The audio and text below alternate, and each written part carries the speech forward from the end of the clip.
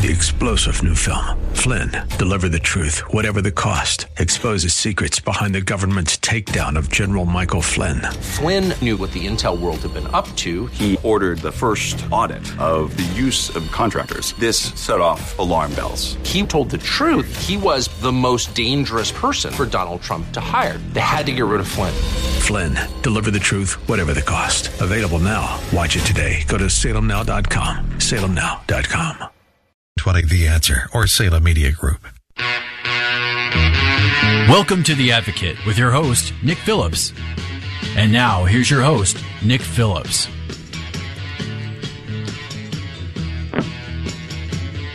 Good evening, Cleveland. Nick Phillips with you with a special edition of The Advocate. And this is a special edition because we're talking about COVID-19. And we're going to talk during the first two segments with the USO. The military is still out there and they still need assistance. With us tonight we have Tanya Karabanovs. Tanya, how are you? Good, Nick. How are you? Oh, very good. You know, as I mentioned, is that we have the military is still active and still coming in and out of Cleveland, and the USO is still there for them. Can you tell us a little bit about what is the USO for those of us who don't remember specifically what it does? Okay. The USO, it's the United Service Organization, and we've been around for 79 years. Next February, it'll be 8 years. And our mission is to serve those that are currently serving in the military and their dependents, their families. And we do that through a number of ways. I mean, if you travel through airports, you've probably seen our USO lounges. We do a lot of programming for military families. And we're just here to support them. I know a lot of people are familiar with Bob Hope and everything he's done, and Toby Keith and the USO shows. But there's so much more that we do where we go out to the individual units to serve them directly. Well, I know with Bob Hope, that was a big thing over the many years. We have a Bob Hope location right here in Cleveland at the Hopkins Airport. When we have a USO location at an airport, what all does that provide for military members? It's a lounge that takes them away from all the traffic in the airport and gives them a place to, maybe catch a nap, catch a snack, take it easy, just get away from the public. We also serve those that are, going to basic training for the first time. So you may have a kid who's never navigated an airport, never been on an airplane, and he's leaving for basic training. So we work with them to make sure they get on their flight, make sure they get up there before the plane's boarding. And it's just a lot of hospitality. And we have the greatest volunteers. And they just take really, really good care of our military as they're traveling around. Now, we still do military physicals here in the Cleveland area. Is that still happening? Those going into the military, basic training, yes. We do those at what Correct. They call the MEC. It's the Military Entrance Processing Station. And that's about 5 minutes from the airport off of Grayson Road. Now, how is all of this operation being affected by the COVID-19 pandemic? Well, so all of the brick and mortar, our physical locations, including the location in the airport and the location in the MEP, have been shut down. Currently, they are not sending kids to basic training. And if you've been to Hopkins Airport in the last week or so, it's pretty much a ghost town. So the lounge is currently closed, and that was a judgment that came for the safety of all the volunteers and those traveling. And it was a hard decision because it hurts us not to be there. We want to be there to help as much, but there isn't as much travel as many of you may be aware. The military has been given orders to stay in place unless it's absolutely necessary for them to move from their duty station. So, for example, if you're at Fort Campbell, you have to stay at Fort Campbell. You couldn't come, home to visit or anything like that. Even if you had leave planned, that's all been canceled. Oh, that's affecting all of us. And I know as we're talking tonight, we don't have any date as to when this is going to go back to normal. No, we don't, unfortunately. It just depends on what comes from the governor, what comes from the president. Hopefully we're going to be there sooner rather than later. Well, I know you work a lot with volunteers. What can volunteer in the COVID-19 situation? Right now we've been doing a lot of what we call virtual programming for military families on our social media and our webpage. So we have volunteers who maybe make a video reading a children's story or do a cooking demonstration or a fitness video, or if they do crafts, maybe a craft video. And we're putting those out there to military families in hope that gives them a little bit of a distraction. It gives them something to do. We're trying to get as many ideas as we can to them, because like everybody else, they're stuck at home with kids, and so we're trying to take and give them some ideas and some friendly faces. So our volunteers right now are, doing a lot of virtual programming, and that can be seen on our, anyone can see it on our webpage or our social media. What is your webpage? It's northernohio.uso.org. Now, how many volunteers and how many full-time staff do you have, and is everyone safely distancing during this time? Yes. We have 3 full-time staff members, and we're all currently working from home. We do some outreach to the military that's still serving, such as the National Guard and the Coast Guard and some of the reserve units. So we do some of that, but we are definitely distancing from each other. And our volunteers are staying home, and we keep in contact with them via the phone. We do Zoom meetings where we can all get on and talk. So it's tough because we all want to be serving our military, and we want to be busy with that. And we've had to find different and unique ways to do that right now. Do you work with any particular armed service, or how do you work with all of them? We work with all of them. Our mission is to serve anyone who's currently serving. Right now, our focus with the COVID-19 in Northern Ohio is primarily with the National Guard. As many people know, that there's been several hundred National Guard activated to help at the food bank, to help with building out these possible additional hospital spaces. So what we've been doing is taking them lunch and saying, hey, we appreciate what you're doing. We're still here. We care. Here's some lunch. And we're always looking, if there's anybody who knows a restaurant or something that would like to donate, please get in touch with me. We would love that. And the troops appreciate it so much. How many troops are around here? Do you have an idea of how many numbers you're serving? We serve about 60,000. Most of them are in the National Guard or the Coast Guard. Those are our 2 biggest customers in this area. I mean, we do have the Marine Corps, the Navy, the Army, but primarily our biggest customers are the National Guard and the Coast Guard. Well, that sounds like a lot.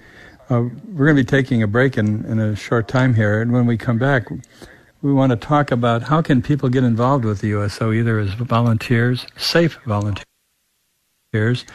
or how they can be involved as individuals donating something, either cash or donating some food or whatever you take. So we're talking to Tanya from the USO Northern. Tanya, real quick, how long have you been with the USO? I'll have been working for them 7 years in July, but before that I volunteered with them for 15 years, so a total of about 22 years. Oh my, well that's been a long time. It's my passion. So that keeps you going. You have another few more years to go here. Absolutely.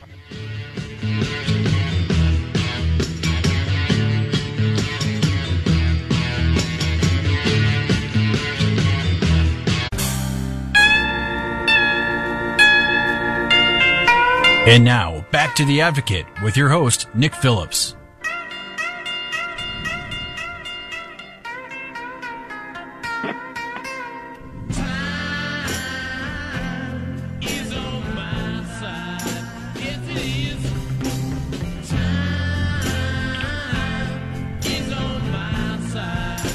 Okay, welcome back, Cleveland. Nick Phillips with you, The Advocate. Yes, we're all thinking. We've been talking about that for the last several weeks here on The Advocate. Tonight we're talking about our soldiers, our military people who come in and out of Cleveland, people who live here in Cleveland. And they're supported by the group known as the USO. You may remember enough to remember that. But otherwise, they provide hospitality, some civilized company. And with us tonight from the USO here in Northern Ohio, we have Tanya Karabanos. COVID-19. But again, as we were talking about earlier, the whole concept of being preoccupied with the virus is something that doesn't stop for the military. And with that in mind, what are things some people can do to help out the USO if they want to help out our military? Okay. You can make financial donations at our website, which is northernohio.uso.org. You can also make those on our Facebook page, which is USO Northern Ohio. You can also mail them to USO Northern Ohio at 160 Clifton Avenue Northeast, Unit 3 in Warren, Ohio, 44484. And those donations we're receiving now are strictly going to our COVID-19 program, which is supporting the National Guard and the Coast Guard primarily right now. As I said, we're taking meals to them, snacks, water, Gatorade. They're working so hard. I was out at a couple of the food banks last week, and I was amazed at how hard these kids are working and serving their community. So it's nice for us to be able to bring something to them. Also, if you know someone who has a restaurant, or if you have a restaurant and you wanted to donate food, you can always contact me. Our phone number is 216-265-3680, and we'll get in touch with you right away to set that up. Also, if anyone is interested in virtually volunteering and you wanted to make a video of a craft demonstration or a cooking video, or maybe reading a storybook to some kids, military kids, you can always do that and send the video to us. So those are some things. Well, that's a good idea.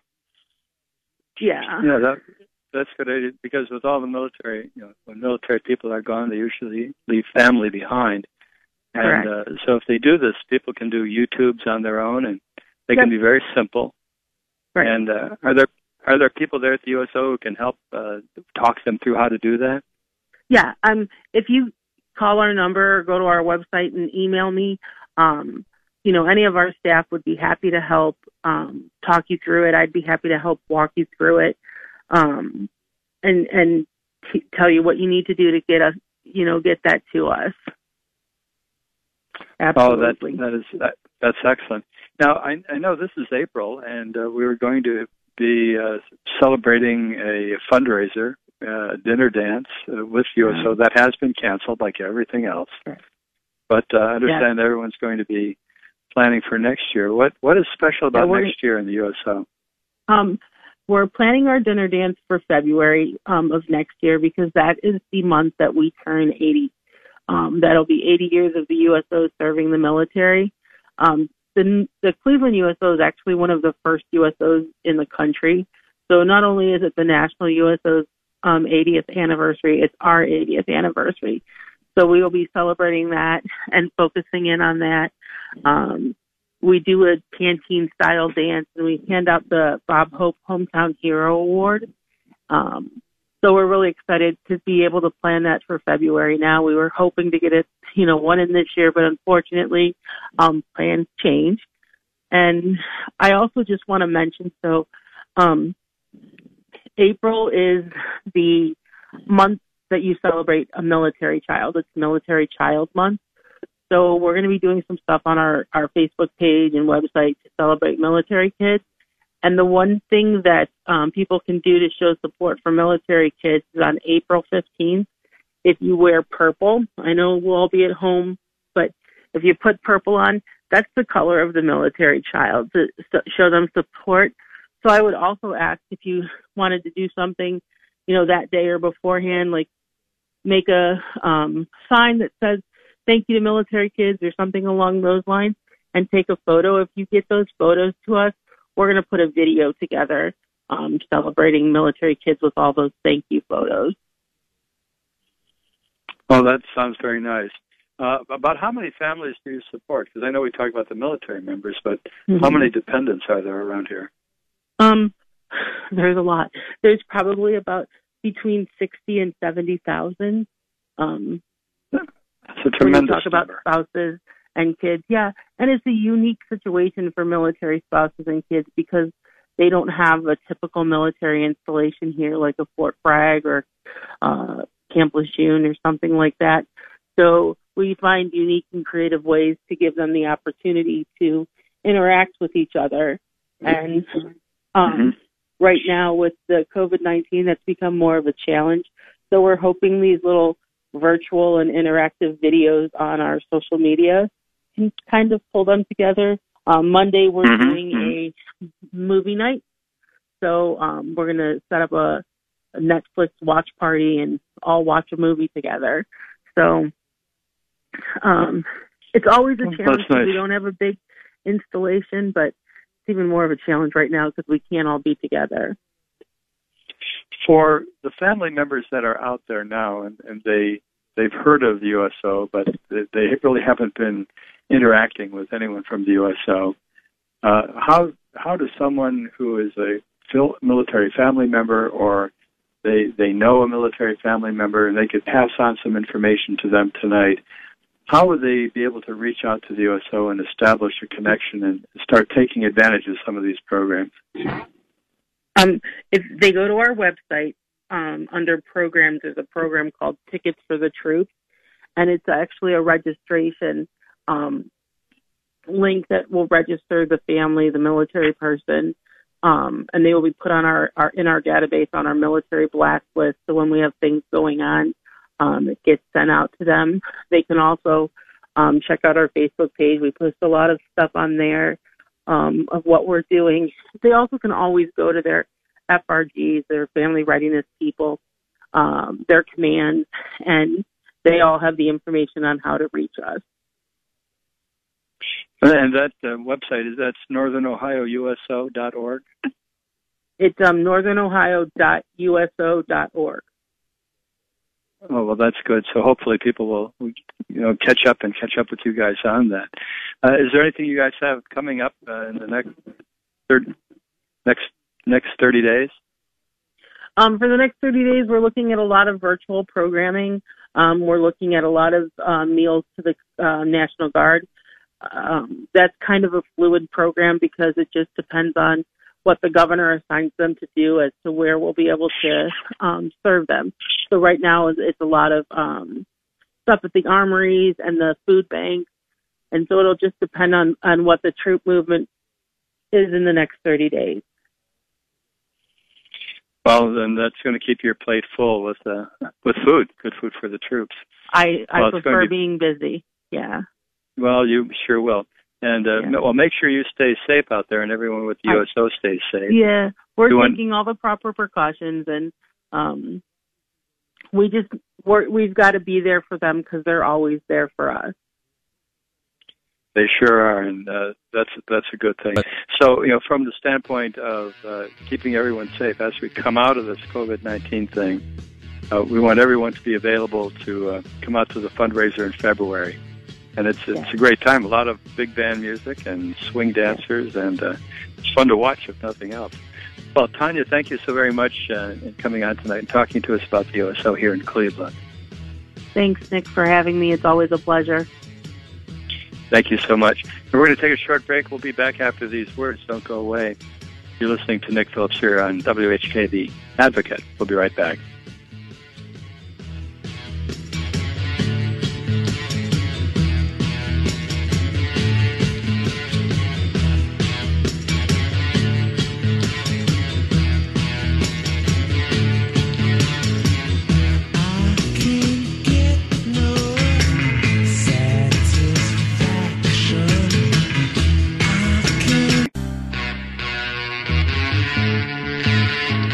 Welcome back, Cleveland. Nick Phillips with you with another segment of The Advocate. In this segment, we're going to be talking about, of course, the coronavirus, and also talking about the problems with ethics and some ethics issues that may be with us sooner than later. And here to talk to us about it is an expert in the field, is Dr. Stephen Mintz. Dr. Mintz, thank you for joining us. Well, thank you for having me. Well, what's been monopolizing all of our thoughts and discussions over the last weeks now has been the coronavirus. And we're going to talk tonight about that virus, and among other things, talk about the spread as well as the ethical issues that are involved in it. But before we do that, if you could tell us where you're calling from and a little bit about yourself and your expertise. Sure. I'm at San Luis Obispo, California, about mid-state, and I am a professor emeritus from Cal Poly, San Luis Obispo, and have taught ethics to college students for, I'd say about 30 years. So I always get very interested in these business ethical situations, public interest issues as well, because it's really right up my expertise, and hopefully through my writings and interviews I can shed a different light on the issues that surround the coronavirus. And tell us about your doctorate. The doctorate I got from George Washington University in D.C.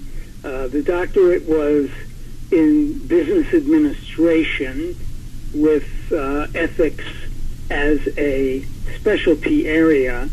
And I've learned a lot about ethics along the way, because my original career was public accounting, and the CPA profession has a very strong code of ethics, and I was asked by many groups to speak about it, teach courses on it, and so on. So that kind of was my initial push into the area. How does this cross over into medical ethics? Well, medical ethics is just one of many ethical areas I've looked at. It's an application of my knowledge of ethics in general. Public health ethics would probably be what we're looking at here with the coronavirus, because these situations arise in the real world where the ethical issues need to be explained in the context of the problem. And this is just something that I've done over time to spread my wings and become an expert in addition to my business ethics area. With comparing the current coronavirus pandemic, how does it compare to the issues of the Spanish flu, SARS, H1N1, and situations where we have limited medical services for too many people, too many patients? Right. Well, I think the big difference is how quickly this virus seems to spread. It doesn't take much for one person to infect another, which obviously drives up the number of people potentially at risk and creates a whole lot of healthcare issues, as we've been discussing the last few weeks. The other cases with serious medical conditions, if somebody got sick from SARS, for example, but the likelihood was much less than with the coronavirus. Well, what, as of at least our conversation today, what is the method of transmission? Is it strictly droplet at this point, or is it an aerosol, or what do you know about it? Yeah, what I know, it is droplet. It's being too close to somebody who is contagious, whether they know it or not, and they might cough on you, something along those lines, or obviously touch would be a problem, which is why we're doing this social distancing. According to the experts, if you stay 6 feet or more away, the likelihood of the droplet causing any problems for you is much less.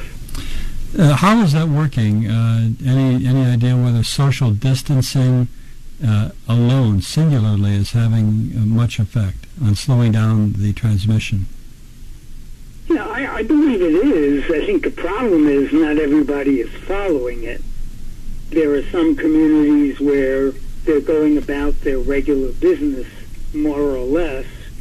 Certainly, we've seen people going to work, more so college students partying on beaches, thinking, well, this will never affect us, but we've already had some illnesses among the 20 to 35 or so age group. So it's a mixed bag. I suppose some of it depends on the rules and guidelines that governors of states set. But there's clearly a little bit of confusion, I think, at the federal level, at the national level, when and if these precautions will be taken off. And my real concern is if we start to talk about another week or two of this and we're lifting the restrictions, people will start to be careless now. They'll take that as a sign, well, if we're going to do it in 2 weeks, why not now? Then that could create a real problem down the road. Have you heard of any cases where people have actually had sort of casual within 6 feet distance from someone without recalling there being any cough or sneeze or anything, and yet they still came down with the virus? Yeah, certainly where I live I've read of perhaps unwanting touch. People are used to shaking hands, for example, and sometimes you do it automatically, and that'll create a problem for sure. Not washing your hands with soap and water in case there's any residual effects. Well, the 6 feet is nice, but somebody may have touched a desk or a chair, and you sit down at that desk or chair, and 6 feet's not going to help you much there. So it's not foolproof, but it's certainly a good precaution to stay 6 feet or more away and not go out. The less you go out, the less you interact with people, the less likely you're going to be affected by it. If you go out and you stay solitary and you sort of shield yourself off from dealing with other people or getting anywhere near other people, how safe should you feel? Certainly more safe than if you're doing the opposite. It still can't be said that it's 100% foolproof, but since we know it's the droplets, certainly touch, unclean surfaces in hands, just being on your own away from people, you have control over what you do. Once you interact with people or groups, you don't. And there's no way of really knowing what they've done and haven't done. So while it's not 100% effective, it is certainly a good measure and probably the best we have right now. Right. My goodness. Well, talking about ethics now, what are some of the ethical issues that we have? A lot of it has to do with, I think, personal responsibility. What are our responsibilities to keep that 6 foot distance, keep social distancing, not go out, unless it's for food and medicine. And we have a personal responsibility to do that, not only to protect our own health, but others that we interact with. And this is very important because as a society, ethics requires we look at the common good. It's not just our own interest, but the best interests of society. And along the same lines, corporations have ethical responsibilities, and a lot of them have stepped up to the plate to make ventilators and masks and protective equipment, even if it's not their main product line. I read this morning of some of these internet services providing free access to WebEx or Zoom for a period of time if companies want to have remote conferences with employees. And these are all good things, people pitching in. We shouldn't be looking for profits at this point of view, but making a stronger environment and less likely spread of the virus. So those are the main issues. Obviously, when you read something like price gouging, raising the price 100 times for a scarce product, that's the opposite of ethical behavior. I read the other day a supermarket near me where people were taking products out of the carts of other people. So they saw somebody in line had a product they want, they grab it, and they go, and that's really pretty extreme. And that takes care of the personal responsibilities. We're talking about ethics, ethical issues that are raised and floating around here, both personal and corporate responsibilities, with Dr. Stephen Mintz. Dr. Stephen Mintz from California. So we're going to take a short break. We'll be back after these words. Don't go away. You're listening to Nick Phillips here on WHK, The Advocate.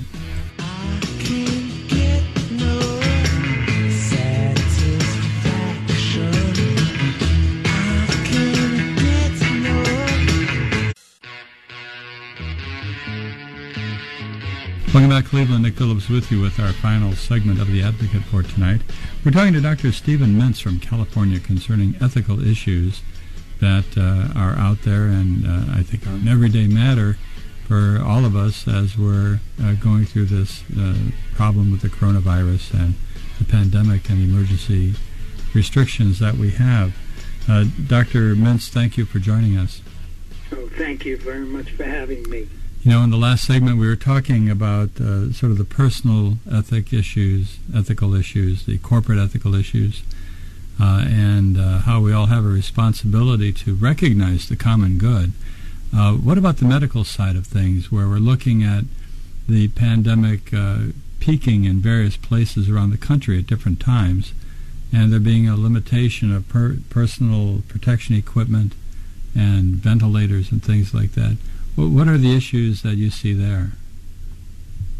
Right, that is the problem. If we don't have healthcare workers around to take care of us because they contract the virus, things are going to get worse very quickly. So, you know, I think the ethical question is, should we expect healthcare workers to put their own health and welfare at risk to help others in this time of need? Now, the short answer is, of course, yes. Doctors certainly take an oath to do no harm, to help others, and without a doubt, they've been stepping up to the plate. Pretty much the same thing for nurses, but then you get down to staff people within a hospital or a clinic that may not have that professional oath. But this is all dependent on them being protected. And it seems in certain areas of the country there's not enough equipment. I think New York is one of those examples. Of course, they've had a large number of cases, more so than virtually anywhere else in the country. But we have to be able to get that equipment to them. And I'm a little bit concerned about that because this virus didn't happen last week. It started weeks ago. And I guess it's part of the slow response, but we really should have had these companies working on these types of equipment a long time ago. So we're playing catch-up, and we have to hope that the outbreak doesn't exceed our capacity to serve folks who have attracted the virus. So it's just a great deal of credit goes to these healthcare people. They're working long hours. They're under duress. They're concerned about their own health and safety and their families and so on. So I give them a lot of credit for what they're doing. Well, they should be thanked because every day they go to work, they're putting their lives at risk.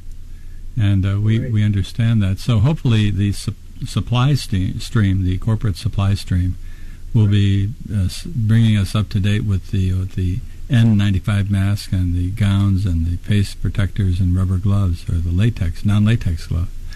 Right. So the thought is, though the nightmare scenario, of course, is having 20 patients who all need ventilators, and you have 5 ventilators. What do you do? Yeah, well, you start rationing medical care, which is an ethical problem in and of itself. Who do you decide gets served first? It's not an easy decision. It's not black or white. We just can't say things like young people should get served first because the issues for them are probably less. They have a stronger immune system. Or do we serve older people first because they have more acute medical conditions? And I think we're going to reach a point where we have to make those decisions. I think to some extent we already are with respect to hospital beds. And that's why places like New York are building new facilities in community centers or other venues where they can put beds for the least affected and have the most seriously affected folks moved into the hospital beds, which obviously you're going to get better care. But we have to work on that and work on that now. I'm a little bit disappointed that we weren't able to get some of these things from other countries. Obviously, everybody's fighting it. Personally, I think China could have helped out more, although I don't know it's their fault. There's obviously been a lot of animosity between the countries over who started the virus, the spread of the virus. But you would think that those who go through the problem first are most capable of helping countries that come after them, and I don't see that happening. And it's not necessary to put blame on this. It's just a fact, and why we are, I think, short of what we need to best serve the public. Well, the issues of people, we know what's right, I think. In our hearts, we know what's right to do in the ethical situation. But when people are just totally unethical, what kind of sanctions are there or controls do we have out in our society to control unethical behavior? There are laws out there that most states have about price gouging, so they can invoke those when people are hoarding products, selling it for extreme markups. Other than that, we are a free country, and we're able to do what we want to do within the confines of the law. So unless there's a law against these sort of things, it's hard to do much about this. We do depend on the goodwill of people. I think this will diminish in time with stories of people and maybe even organizations taking advantage of others, just basically because states are declaring emergencies, and that usually gives them extra powers to do things that they would not ordinarily. There are some states where if there's a curfew and you go out after the curfew, you can be cited. So that will probably help, at least until we get over this initial rush of coronavirus patients. How do you think the American population is responding to this? Are they all over the board? I know older people in the high-risk groups tend to look at this as deadly serious, and they're observing things. But how about the rest of the demographics? Yeah, it is a mixed bag, no question about it. Probably, generally speaking, the younger people are not adhering to the warnings as much as the older folks, but of course they're being told that they're not at risk, as high a risk, and clearly everybody's been saying it's the elderly and those with underlying conditions. So we do have a split with respect to personal responsibility, and I think that's not going to get better anytime soon unless states do put into effect these curfews. And gee, by now some of the places like Florida should have just closed down the beaches rather than keep them open for spring break folks. But at least up till a few hours ago they weren't doing that, or they may cut off access to the beach parking, that sort of thing. But you really have to enforce it. There's no sense having access laws and curfews unless you enforce it. Well, it's such a nightmarish situation from the standpoint that our law enforcement and our healthcare providers, our EMTs, if they don't have the proper protection equipment and they start becoming infected, we're going to lose them. They're going to be kept home from work. And as the numbers go down, I guess people can be bad. So where do we go to look for ethical guidance? Well, I think we have to look at our leaders of our communities, those people we respect, their opinions, and follow what they say. And also, there are certain basic ethical principles. If we want to get a little bit more theoretical about it, there is the golden rule to treat others the way you wish to be treated. So people would ask themselves that, how would I want others to treat my spouse, my father, my mother, my grandparents? I want them to be protected, so I'm not going to go and party and then maybe come back to the house and expose them. Compassion for older people that really are most at stake here. That's very important as well. And, just good common sense and common decency, which is part of ethical behavior. Yeah. But I think that we have to put ourselves in the position of others. Well, let's sort of leave it at that. The golden rule is what we'll rule here, and think about the other person. Very good. Well, thank you so very much for joining us, Dr. Stephen Mintz from California. Thank you so much. Well, thanks for having me. My pleasure, and thank you for joining us tonight. We'll be back next week, same time, same station. So between now and then, have a great week. Good night. And I sat and watched the Zanzibar sunset, sat and drank my fresh mint tea, with nothing to do